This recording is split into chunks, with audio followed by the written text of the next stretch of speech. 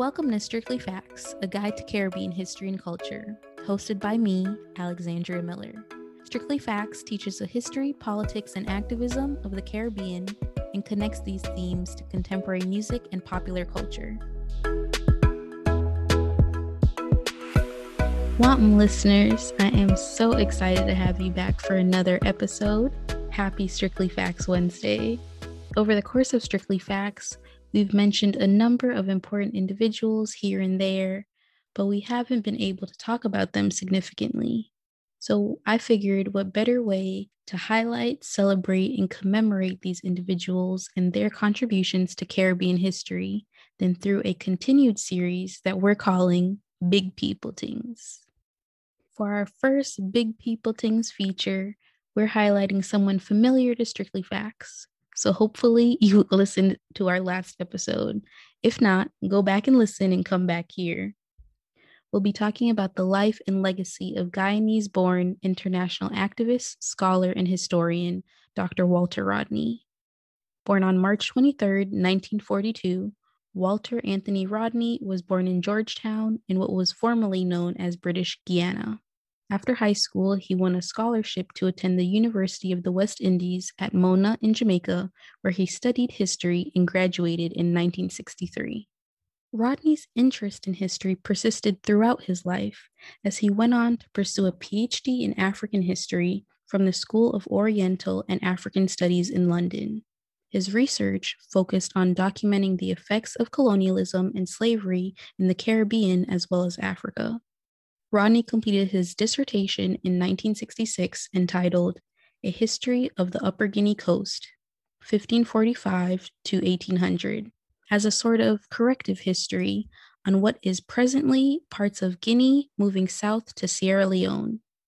He sought to have this dissertation, and I quote, paint a picture of Upper Guinea society in the mid-16th century, while it was still free of profound European influence, end quote. A history of the Upper Guinea coast was later published in 1970 as one of Rodney's 6 books during his lifetime. Influenced from his upbringing, Rodney's scholarship and activism as a Marxist also amplified the voices and concerns of underrepresented groups. He rallied for those from working class backgrounds and often spoke and wrote about the dangers of capitalism and white supremacy, even at one point connecting issues of race and racism across the world in one of his most popular books, Groundings with My Brothers, from which he wrote, and I quote, "The West Indies and the American South share the dubious distinction of being the breeding ground for world racialism. Even the Blacks became convinced of their own inferiority, though fortunately, we are capable of the most intense expressions when we recognize that we have been duped by the white men.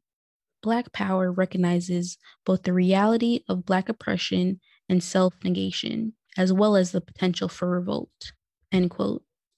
Rodney played a critical role in the Black Power movement in the Caribbean and was openly critical about the middle class. His activism and research led him across the world. He was a professor at the University of Dar es Salaam in Tanzania and later at the University of the West Indies at Mona, his alma mater. There, he gave speeches and worked with underrepresented groups like the Rastafari in Jamaica. In 1968, however, his efforts were seen as a problem to the Jamaican government, then led by Prime Minister Hugh Scherer, and he was banned from ever returning to Jamaica on October 15, 1968. Rodney played such a critical role in the development of local Jamaican political consciousness that his banning sparked the Rodney Riots a day later, a series of protests and demonstrations taking place in Kingston that started with university students and then later spread to the general public, marching to the Prime Minister's residence and the Parliament in protest. Dr. Rodney then returned to Tanzania, where he continued to work at the university and with local underrepresented groups. It was during this time that he published his most well-known book, How Europe Underdeveloped Africa, in 1972. This book was one of the first to challenge the dominant narrative of Africa's underdevelopment, and it documents at length Europe's role in exploiting the continent, obstructing its economic, social, and political advancement. Rodney eventually returned to Guyana in 1974 and helped found political party, the Working People's Alliance, after the University of Guyana withdrew their offer for a teaching position. Rodney worked with a number of activists with the WPA, including Guyanese feminist activist and intellectual Andaye, who recently passed away in 2019. Together, the organization worked to combat the growing dictatorial leadership of the People's National Congress, or PNC, then led by Forbes Burnham. As Christine and I discussed in our last episode, Guyana faced some division along racial and ethnic lines between its Afro and Indo-Guyanese populations. Rodney and the WPA worked to bridge these divisions and promote class solidarity, with Rodney even believing that, and I quote, "If you organize separately, this may well be construed by each group as something exclusive and hostile," end quote. Rodney and the WPA were as a result seen as major threats to the PNC, and they were subject to severe harassment and even tried on trumped-up charges for arson in 1979. Sadly, on June 13, 1980, Rodney was assassinated in Georgetown, Guyana via a car bomb.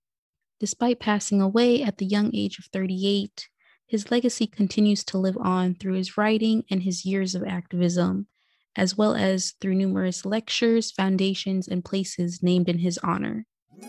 Oyago! Stay tuned for Strictly Facts Sounds, where we connect our history to pop culture. For this episode's Strictly Facts Sounds segment, first we have renowned Bayesian poet Kamau Brathwaite's 1981 piece entitled Poem for Walter Rodney, which eloquently connects the parts of Rodney's life in verse by tracing many of the places he visited and all that he stood for. We also have Jamaican dub poet Linton Kwesi Johnson's song Reggae for Rodney, which does something similar to Kamau Brathwaite's piece, with Johnson singing "And all at him diwan was for setting people free." In addition, Rodney's importance to the Black struggle, and especially to Rastafarian beliefs, has made him the subject and are referenced in countless songs, both new and old, especially in reggae music.